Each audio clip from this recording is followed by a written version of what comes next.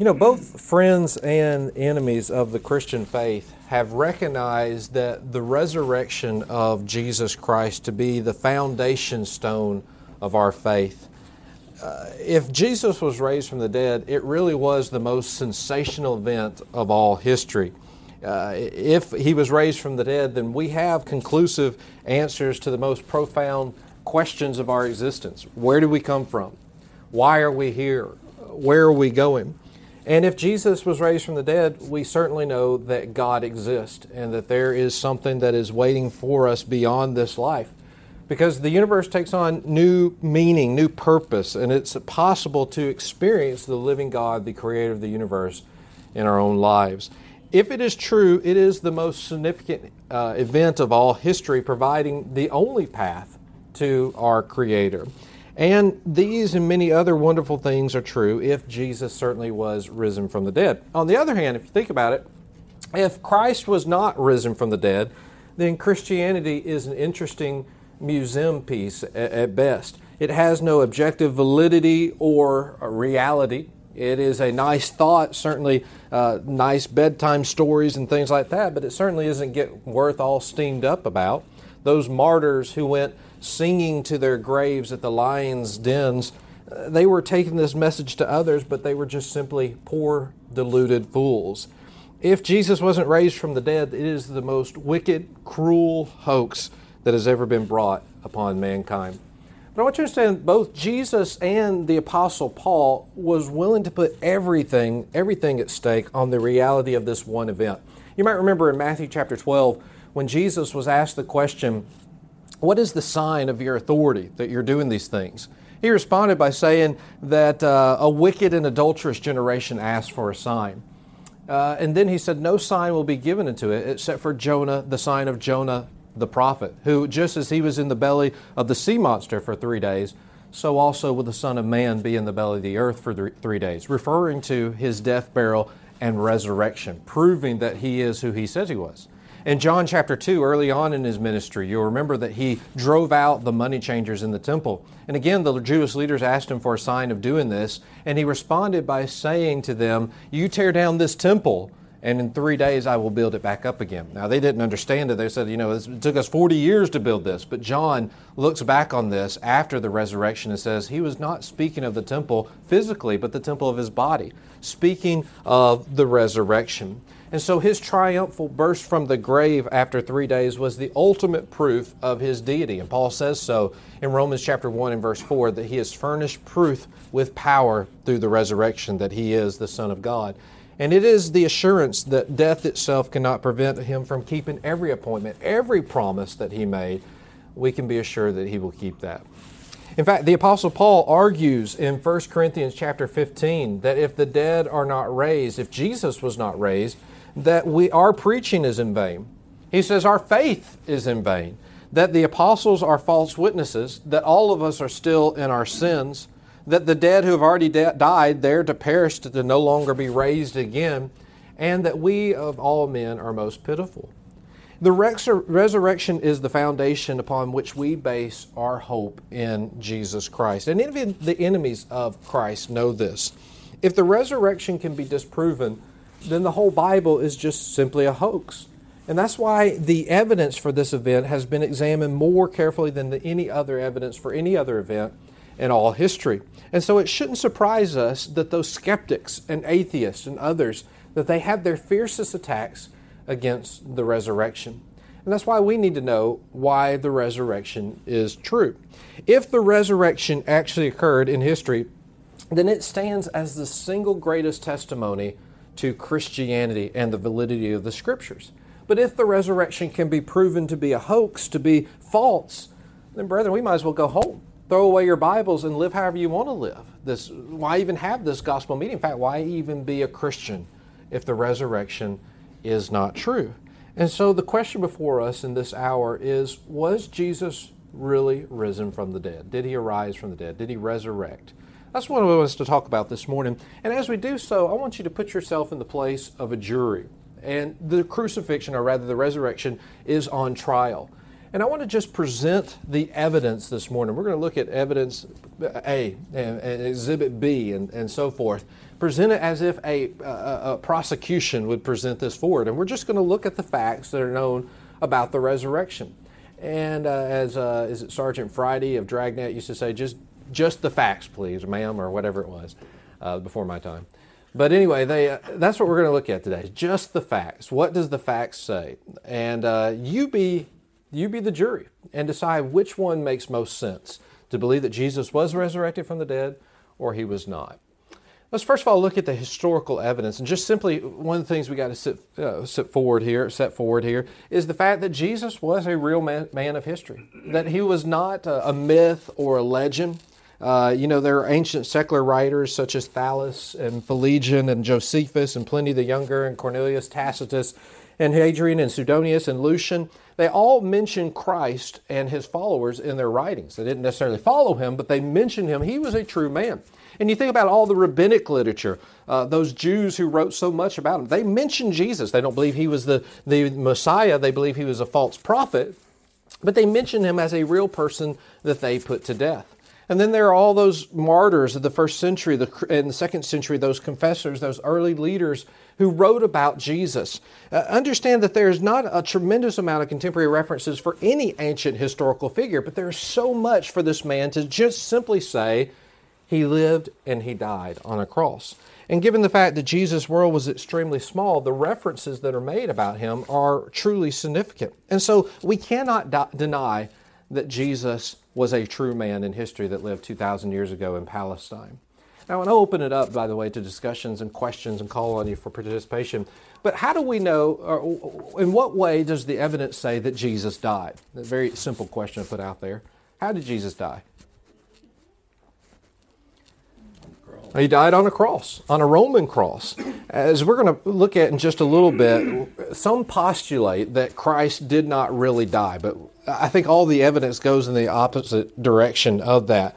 The Roman soldiers who were in charge of the crucifixion that day, they made sure that he was dead. You remember in John chapter 19, when they came to Jesus, there were 3 men who were on the crosses that day. And you remember they came to the first man, and what did they do to ensure that he died? Broke his legs. They came to the second man, and what did they do? Broke his legs. But when they came to Jesus, what did they do? Didn't do anything at first, because they saw that what? He was already dead. Now, here's a Roman soldier in charge of a crucifixion. Do you think he knew a dead man when he saw one? Absolutely. And so just to make sure what John says he saw him do, somebody said it, he did what?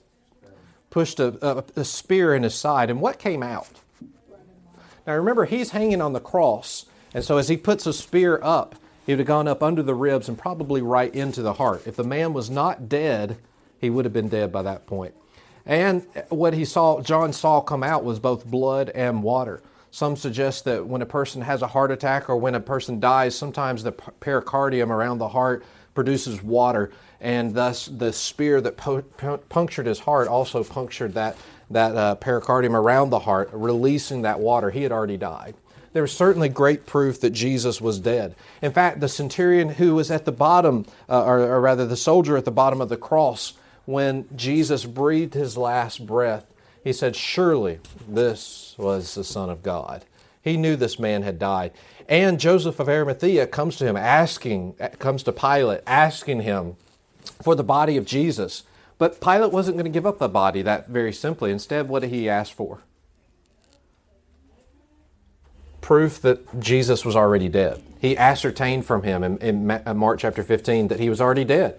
And the centurion went and checked. He came back and said, yes, Jesus was dead. Again, let me stress to you, a Roman soldier knew a dead person when he saw one.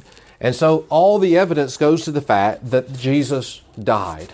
There is no historical evidence whatsoever to say that Jesus did not die on the cross. In fact, the idea that he didn't really die on the cross is an invention of modern unbelievers. All the available evidence to us shows us that Jesus indeed died, and we have to be satisfied with that. Now, after he died, what did they do with the body? Buried it. They buried it.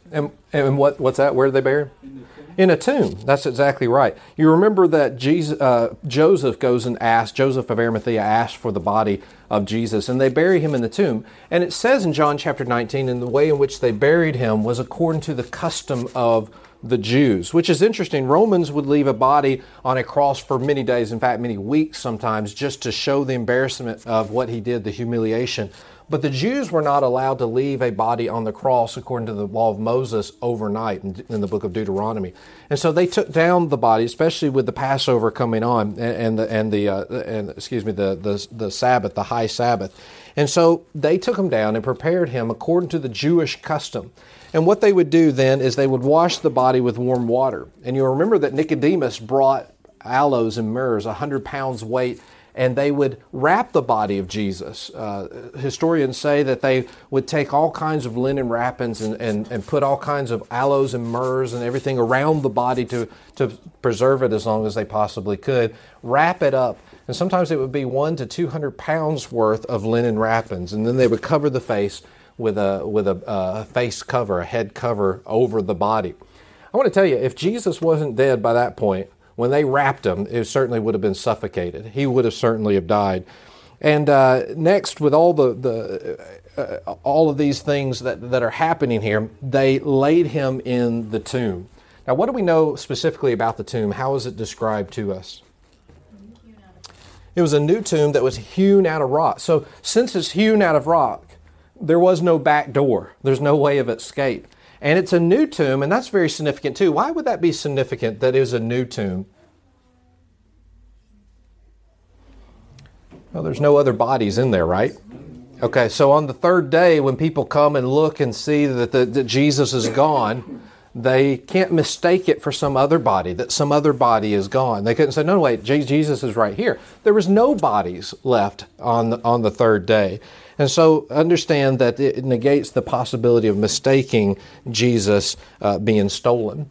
Now, also we understand about what do we know about the security of the tomb? Guarded. Yeah, it was guarded. You remember that the Jewish leaders went to Pilate and said, this deceiver said that he's going to rise in 3 days, which is interesting, by the way. They got it and the disciples didn't, that he's going to be raised up, his claim to be raised up in 3 days. And they said, we know that the disciples might come and try to steal the body. So Pilate says, you have a guard, use it as you need to. And so they did. They took it and they took the guard and set that up. And a Roman guard, you have to understand, was designed to cover a certain amount of ground there, protect 6 feet of ground around them. And they used sometimes a 4 to 16 man force. And 4 of them would be on guard while others slept. The other 12 or took a break. And they would rotate duty. And so it had been virtually impossible to mess with the tomb. If the soldiers would have failed in their duty, what would have happened to them?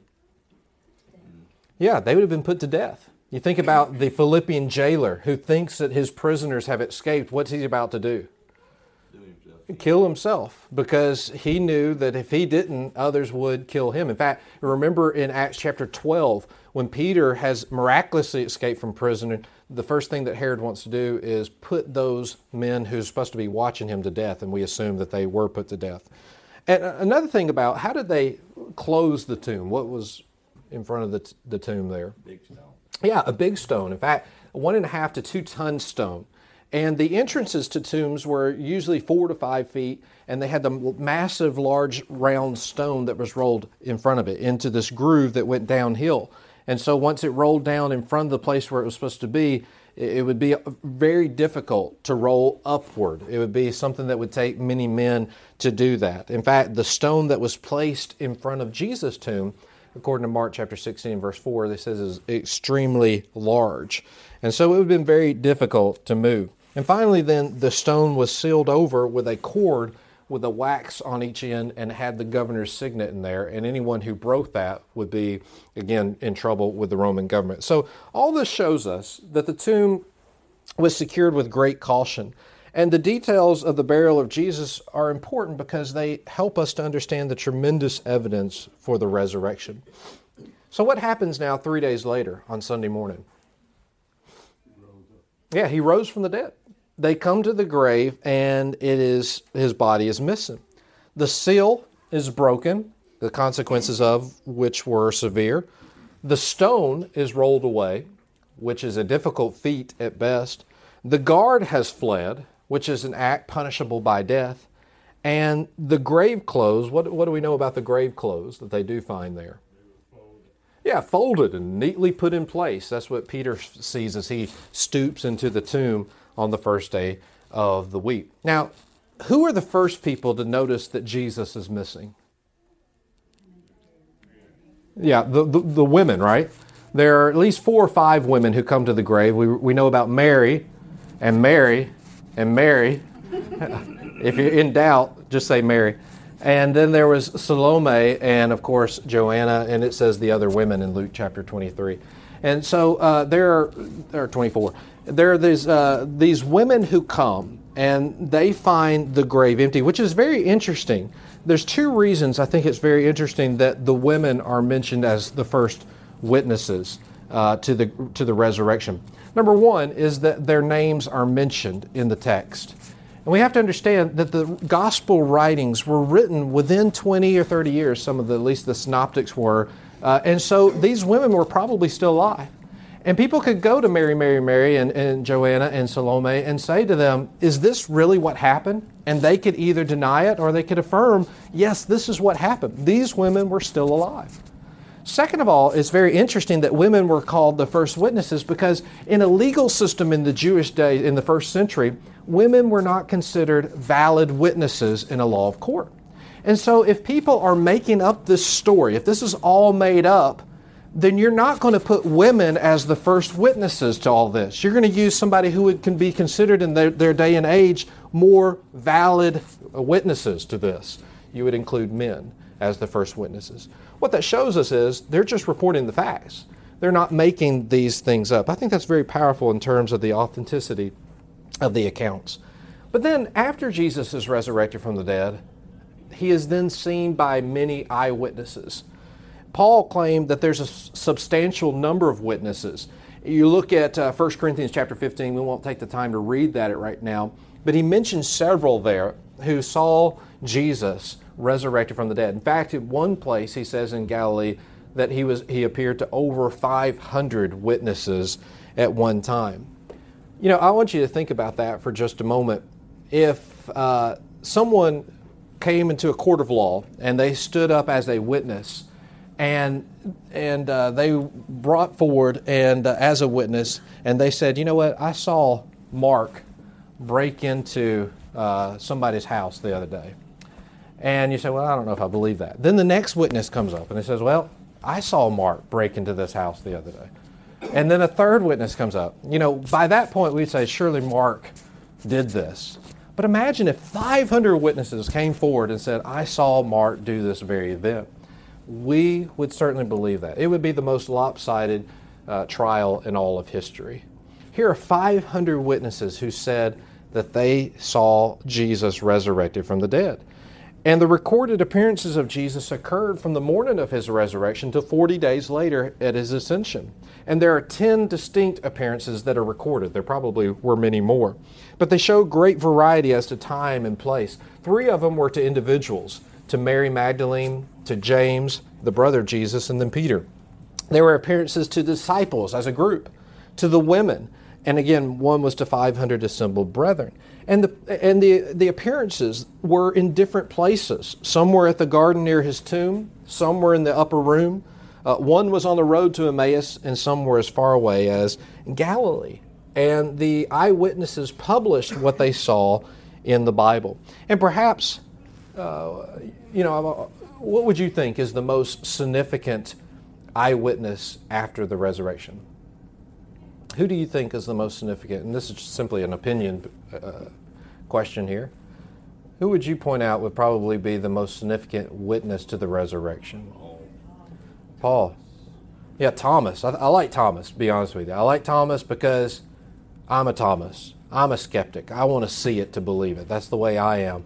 And you can't help but think that would be me in that situation. I'm not going to believe it till I see it. And certainly Thomas, once he saw it, was convinced. But I tell you what, Paul seems to be the most significant one to me as well. Because here's a man who was completely against Christianity. In fact, he was on the road to go and put Christians in prison when he sees Jesus and his life is changed. And no longer is he an enemy of Christ, but he is one who is the strongest supporter of Christianity in the first century, it seems. What would change a man that drastically unless he actually saw Jesus resurrected from the dead? But here's the question, are these witnesses credible? You know, these disciples who were downtrodden at the death of Jesus, where were they? They all fled, right? Now they become the most bold preachers of his resurrection and willing to die for it. In fact, on the first day of the week, when Jesus appears to the apostles, at least 10 of them, where were they? They were in an upper room with the door closed because of the Jews. In other words, they're afraid now that the Sabbath is over, the Jewish leaders are going to come do to us the same thing that they did to our master. And so they're scared about it until they see the resurrection. And these witnesses stand for truth and honesty. They lived and they died for it. Would it make sense to believe that liars were responsible for preaching and dying for the greatest morals ever known to man? Could a fabricated lie account for their change of behavior and their willingness to die for the resurrection of Jesus? What could they have gained by lying? Nothing, except for death. So all of the evidence points to the credibility of these witnesses. Only bias would cause one to impeach their character as credible witnesses of the resurrection of Jesus. Well, that's just simply the facts. That's what we know from history. Did Jesus rise from the dead? He either did or he didn't. And the facts seem to suggest that he did. There are two things that need to be dealt with, two essential facts. And that is that there is an empty grave that has to be accounted for. And number two, that there are all these witnesses who say that they saw Jesus after he died on the cross. So how do you explain that if Jesus was not raised from the dead? Well, there have been many attempts that have been made to try to explain that away. And I want to use the rest of the time that we have here this morning to look at the other side. Let the defendant bring forth a case that Jesus was not raised from the dead. And we'll consider what the facts actually are.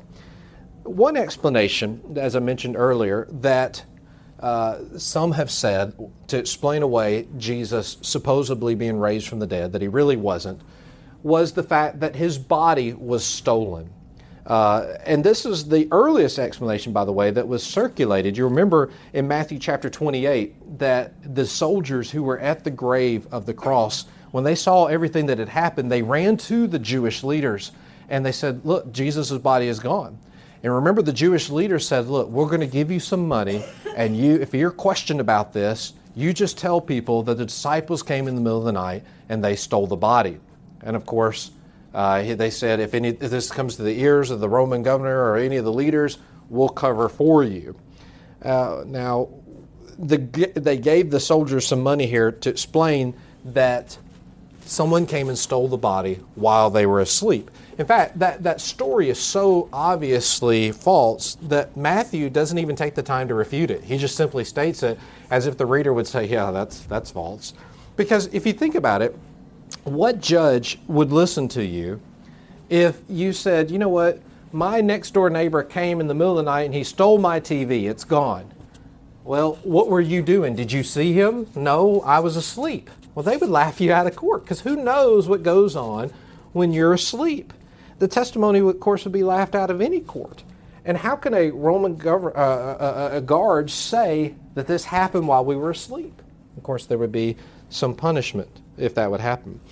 Stealing the body of Christ was something that was completely foreign to the character of the disciples and everything that we know about it. It would mean that they are perpetrators of a deliberate lie, and they were responsible for the deception and the ultimate death of thousands of disciples.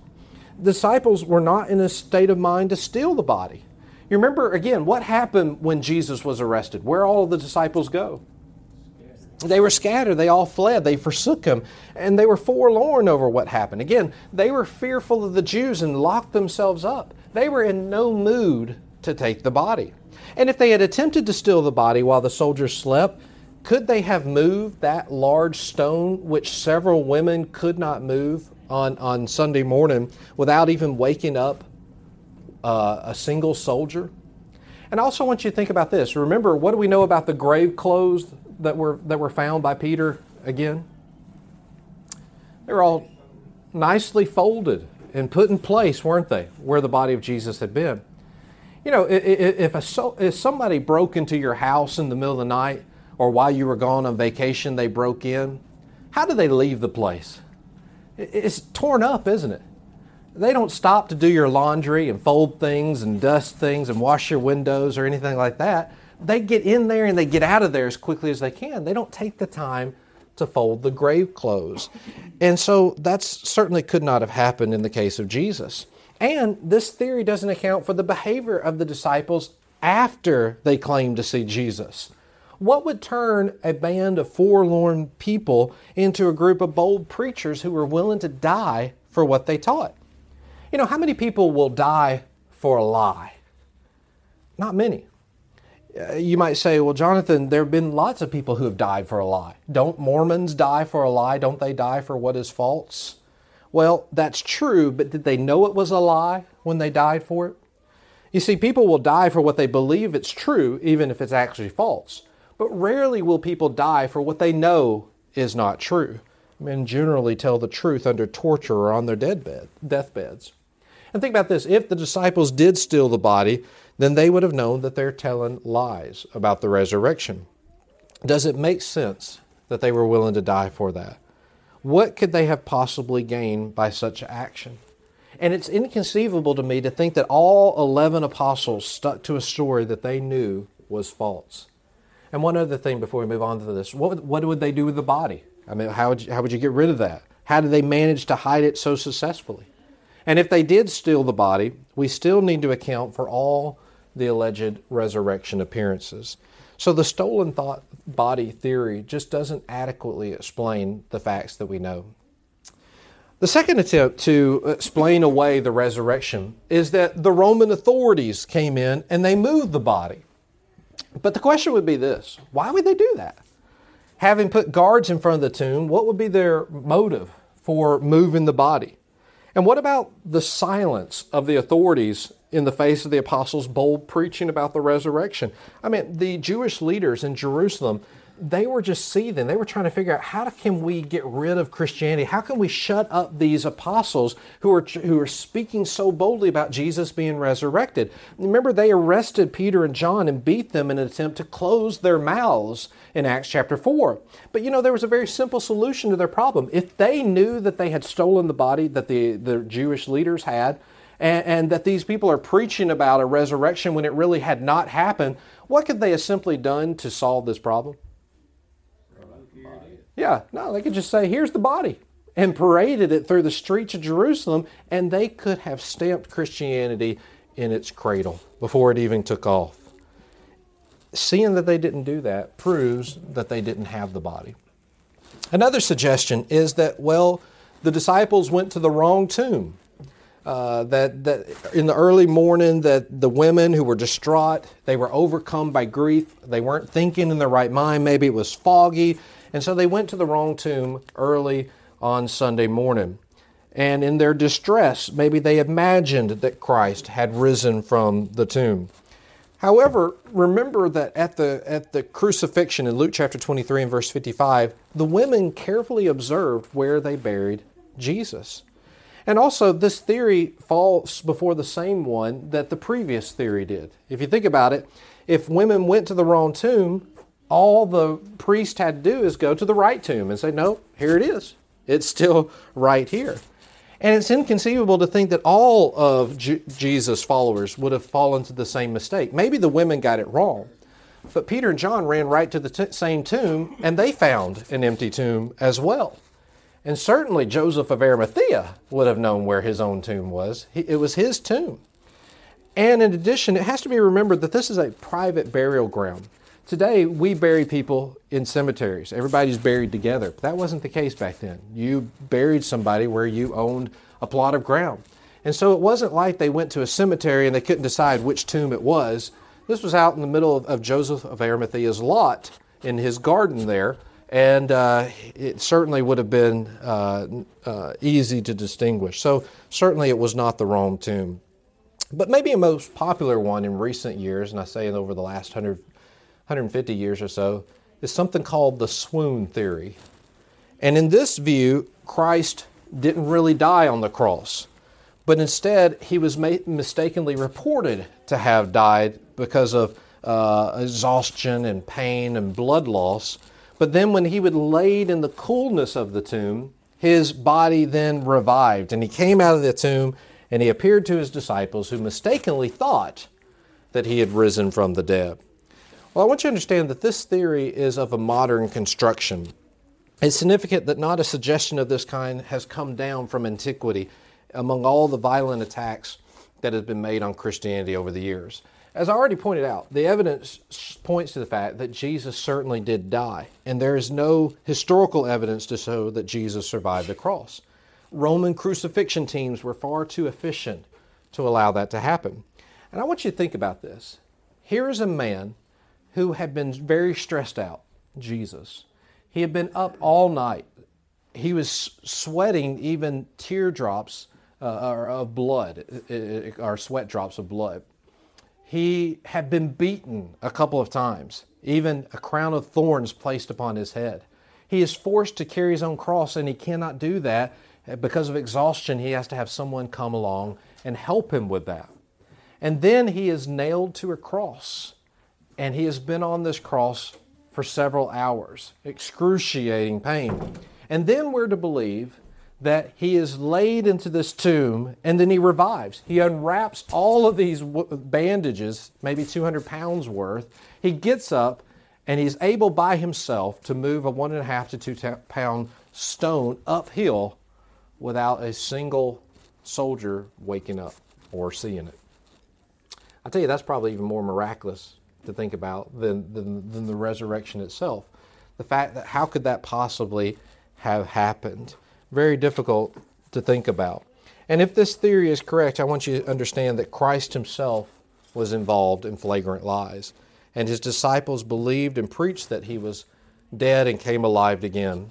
Jesus did nothing to dispel that belief, but rather encouraged it. Again, the only theory that adequately explains the tomb being empty and the resurrection happening is the fact that Jesus did resurrect according to the Scriptures.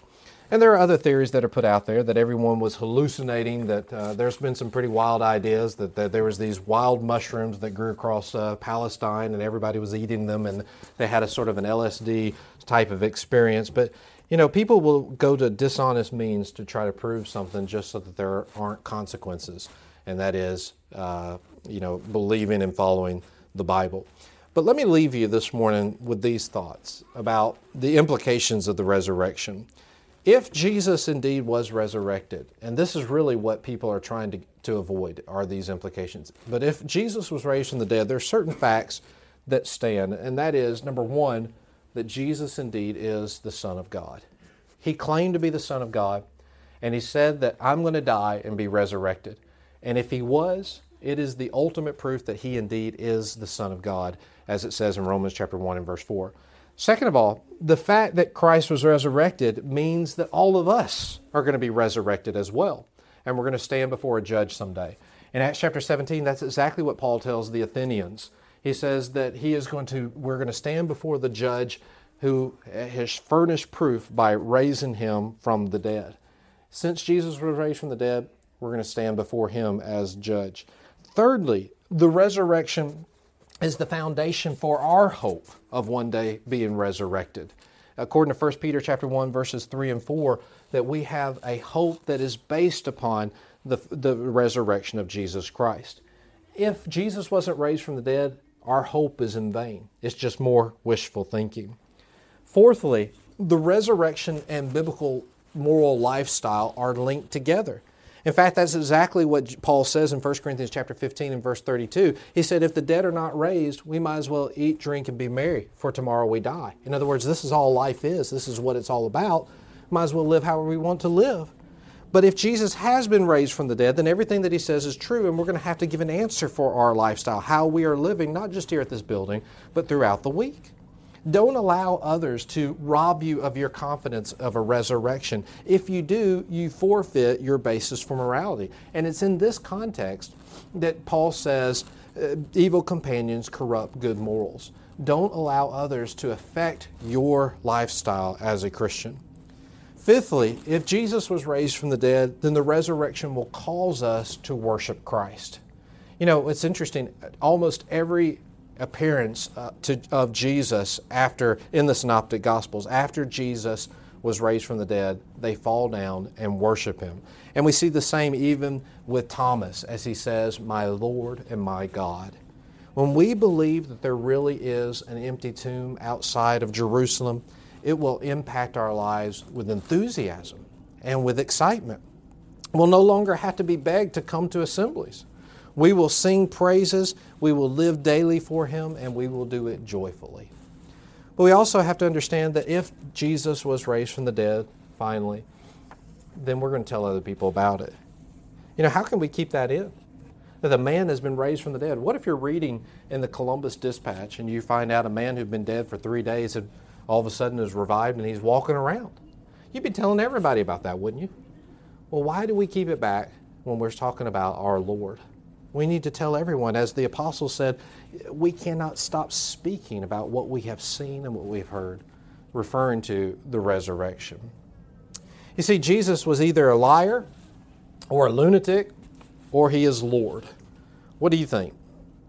We can't be neutral, because not to make a choice is to reject Jesus. Was Jesus a liar? Was He making up all of this? That's what the Jewish leaders said. They said that deceiver, remember? Anytime a person rejects Jesus as the Son of God, they are essentially calling Him a liar. But could a scheming liar really be responsible for the greatest teachings ever known? Would a liar of that caliber teach the things that Jesus taught? I think that view is inconsistent with the evidence of what we know about Jesus and His life and His teaching and finally His resurrection. So maybe Jesus was a lunatic. Maybe He just thought that He was the Lord. Maybe He thought He was God and He was crazy, didn't know His own identity. But you study the skill and the depth at which He taught, and you see that that's inconsistent with the idea of being a lunatic. Everything about Him suggests mental soundness. The only third option is that Jesus is Lord. And when we study the life, the death, the resurrection of Jesus, how can we come to any other conclusion? When all the evidence is presented, all we can do is be like Thomas and fall down at His feet and say, "My Lord and my God." That is the only conclusion that the evidence warrants. My question for you today, is that your conclusion? I hope that it is. Thank you for your attention this morning.